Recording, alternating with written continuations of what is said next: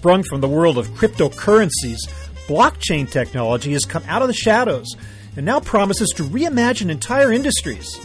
Hi, everybody. I'm Bob Bowman, managing editor of Supply Chain Brain, and this is your Supply Chain Brain podcast.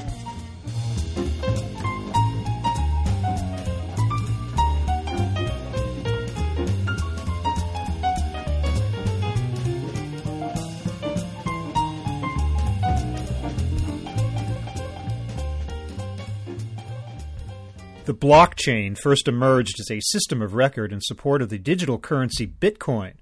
Now it's poised to play a much broader role in global commerce. In its latest incarnation, the blockchain makes possible a distributed ledger that allows all participants in a transaction to see the same information at the same time. The risk of changes, discrepancies, or fraudulent manipulation of that information is minimized. In the process, companies can remove significant inefficiencies from their operations. Needless to say, the technology seems ideal for a multi-partner global supply chain. Certainly IBM thinks so. Today I'm speaking with Bridget McDermott, IBM's Vice President of Blockchain Business Development and Ecosystem, who will explain the company's venture into blockchain and how it hopes to play a dominant role in applying the technology to the supply chain and other areas of global commerce. Blockchain has come a long way in a very short time. So here is my conversation with Bridget McDermott.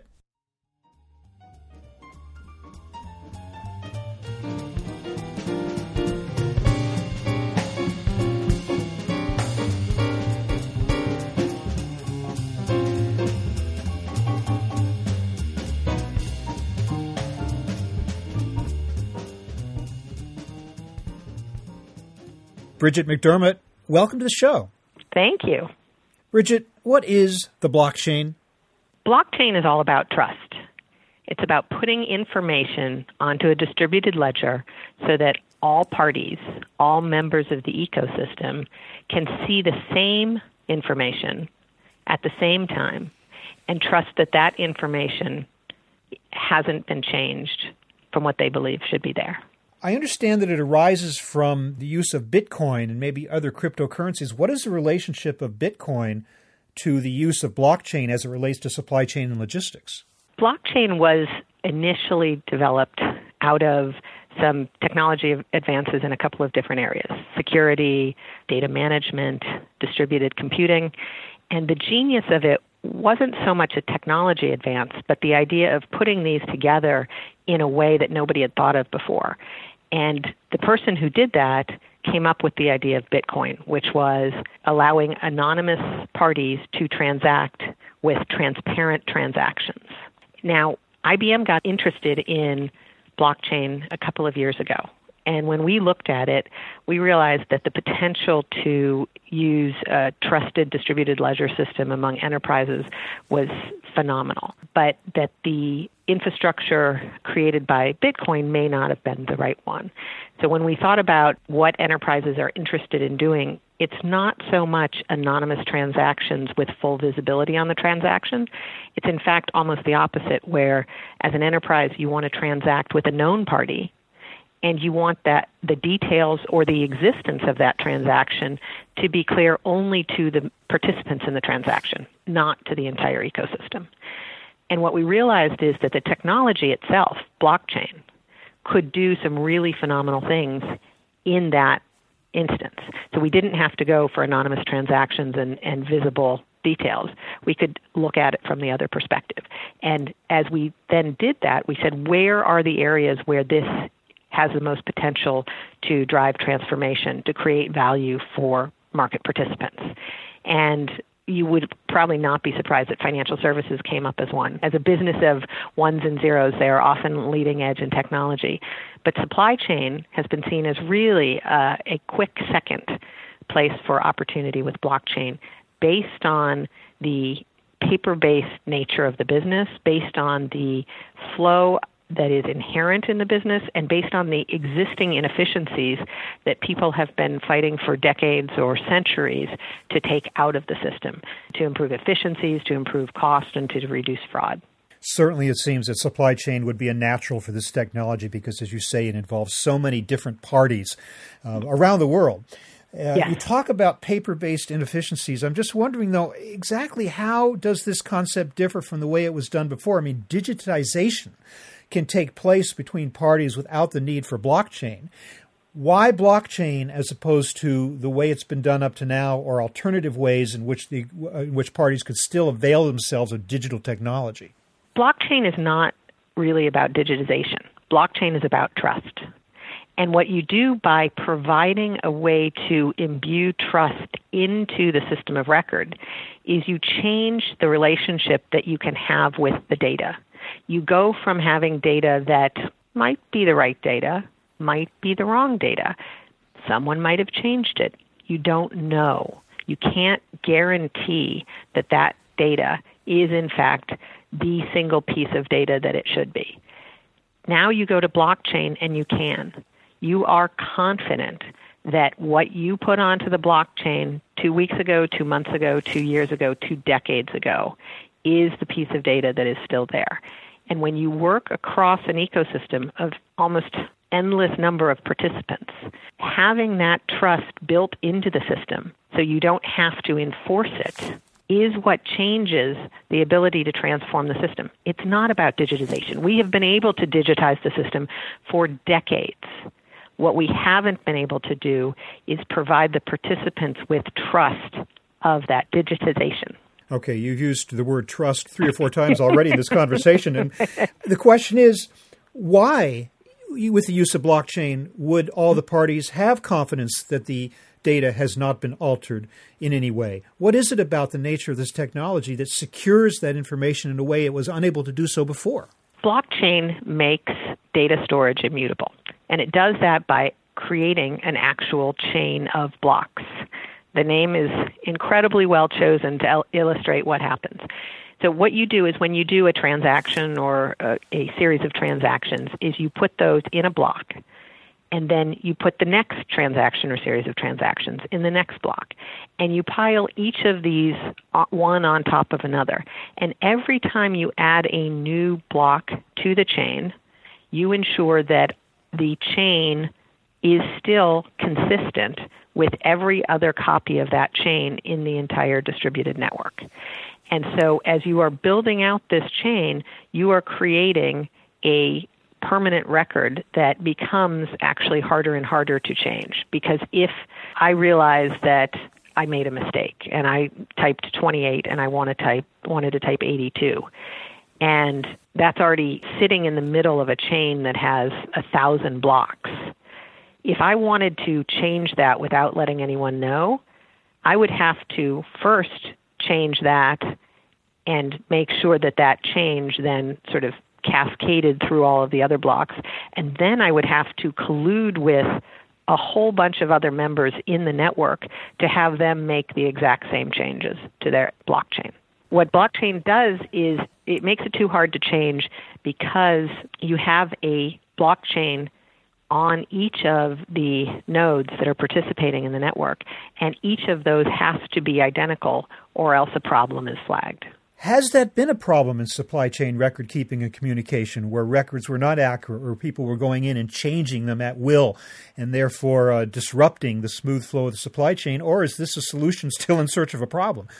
I would point to 2 things. So IBM has a channel finance business. It's a $44 billion business. And at any given point in time, we have $100 million tied up in disputes.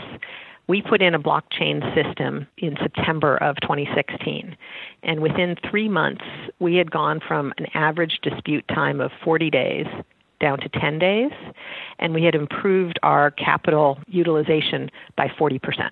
These are partners that we deal with on a regular basis, that we have good, trusted relationships with. But as you are interacting with folks in the purchase of IT products, there are questions that come up. What was the tax jurisdiction? Was that actually delivered? And different people have different copies of the record. And it's not that anyone has evil intent necessarily. It's that you have a different copy of what the truth is, and it takes you time to get to what the actual truth is or what the agreed truth is. And with blockchain, you start with the agreed truth. And so disputes can actually just go away. So that's number one, is as we think about supply chain, how do we improve the fact that everybody is looking at the same thing and everybody trusts that it's the same thing? The second part of this is as you look at the potential for fraud in the system, right now, every year there's $600 billion of fraud that happens in global trade. That's due to over-invoicing, under-invoicing, all sorts of things. But that is people taking an invoice and marking it as one thing when it leaves the factory, and by the time it gets to the destination country, having something else recorded, either the items being different, the price being different, both of those being different. And that accounts for a tremendous amount of fraud in the industry. Yeah. Now, the combination of these two things, sort of honest mistakes and fraud, this is dealt with in ways that are not necessarily taking advantage of technology the way that they could. So if you ship a container from Africa to Europe of flowers, you're going to put the paper documents into a courier, into an airplane, to go in parallel to that container. And you do that because fraud decreases when you separate the paper from the container. But it costs a lot of money to do that separation. So rather than enforcing this kind of separation through physical distance, why not take advantage of digital opportunity to provide a trusted record that this information has not been tampered with, it has not disappeared, it has not been altered in any way, and to use that in order to make the process more efficient and less fraudulent. I'm trying to understand where this information resides. Should I be envisioning a central depository where it's all accessible, or a series of discrete blocks among all the different partners?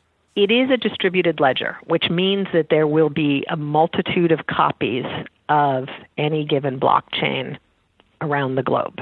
And so everyone who is participating in the transactions within this supply chain solution will have access to one or more copies of that blockchain. Not everyone has to have their own copy of the blockchain, but everybody has to have access to it and has to have the ability to see their relevant information on the blockchain. But the separation of it into a number of different nodes is part of what gives you that confidence.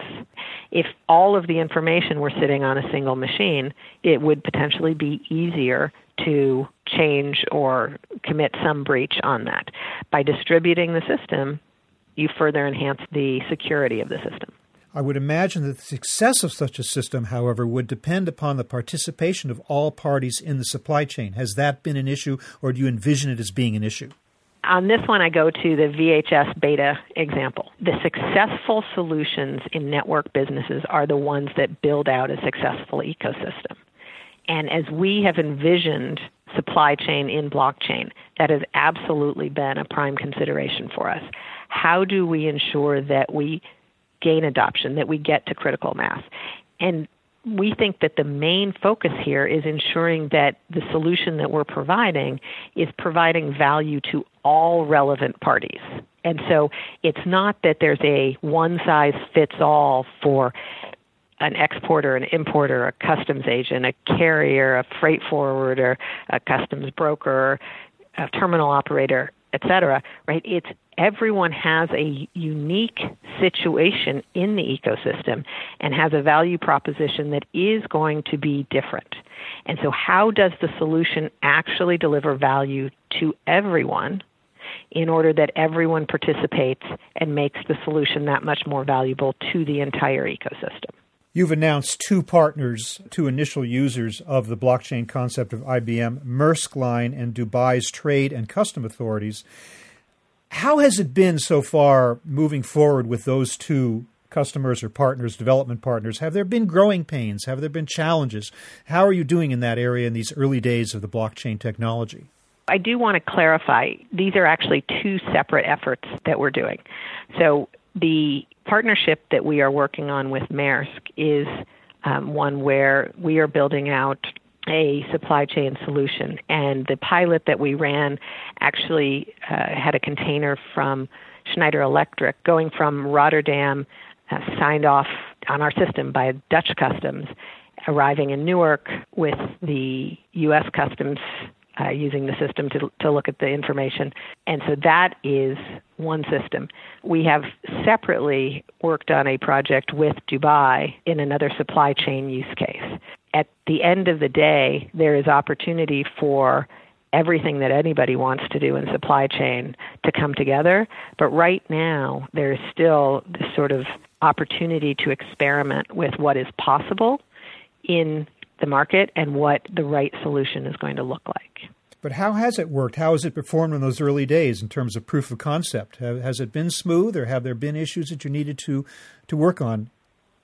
As we've been going through the pilots and the POCs that we've been doing in the supply chain area, so the two that we talked about and a couple of others that we're working on, we are absolutely learning new things at every step in the process.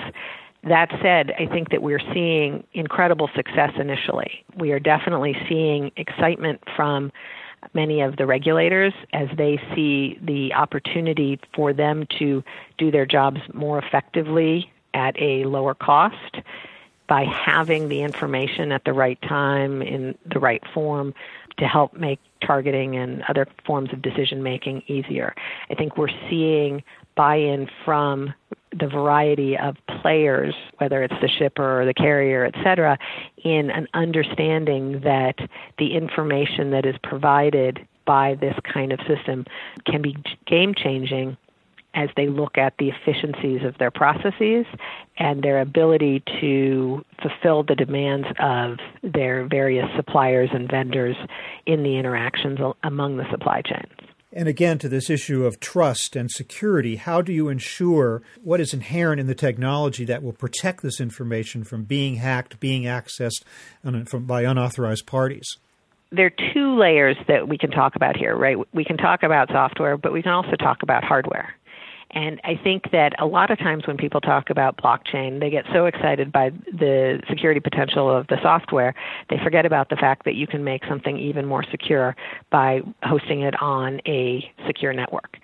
So from a software perspective, blockchain is in and of itself very secure. As I said before, one of the technologies that was initially sort of rolled into what blockchain was security. Folks really wanted to ensure that the information held on the blockchain was unalterable. And that was because in the first use case, Bitcoin, you were actually talking about money.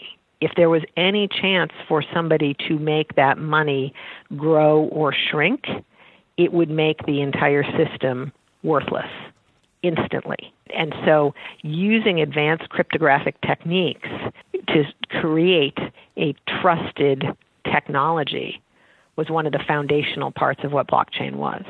What IBM has done is then architect that from an enterprise perspective to ensure that that is aligned with the desire to also have permissioned users in what they're doing, and then run it on a secure network where you have, for example, hardware storage of crypto keys. The ability to reinforce the security that you have in those advanced cryptographic techniques with other forms of security, locking the door and bolting it. High security, at the same time, the software itself is open source. I'm not sure that that's necessarily a contradiction, but that is the case, is it not, that you made a point of this being open source software for others to develop in a similar fashion? Yeah, and I want to be clear, too. IBM is building this on Hyperledger, which is not just open source, but also open governance. And we think that that's actually one of the things that leads to the strength of this from a security perspective. The more that everybody knows what the code base is, the more that everybody sees what is being done, the more chance that if there were a problem, somebody would hack into it. And so open source can be more secure because it is out there in the market and has the potential for anybody to identify a problem. Part of what makes systems secure is battering on them until you know that all of the holes have in fact been filled. What's your best hope for a timetable on when this technology might be rolled out on a wide-scale basis? So we had actually done a survey of the top 200 companies across a number of industries, 5 or 6 different industries.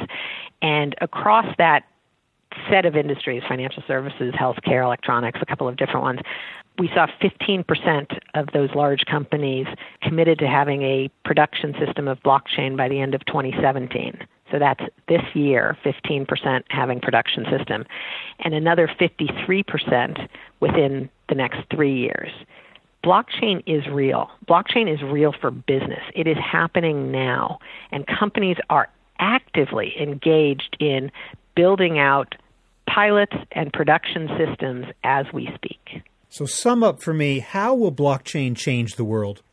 What blockchain does, what is so transformative, is that it allows you to remove inefficiencies. So anything where the process has a middleman whose only job is to certify or to connect, you have the potential to use the blockchain technology to do that, reducing delays and inefficiencies by a tremendous amount. By rethinking the processes to consider what the goal is rather than just how to improve the process, you actually have the potential to rethink entire industries, to reimagine what is possible, not by just improving the process, but by improving the outcome. It's going to be really interesting to see how this technology develops. Bridget McDermott, I want to thank you so much for joining us today to explain the concept behind blockchain and how indeed it might change the world of supply chain, logistics, financial transactions, and other areas as well. Thank you so much for being with us. Oh, my pleasure. It's always fun to talk about this topic.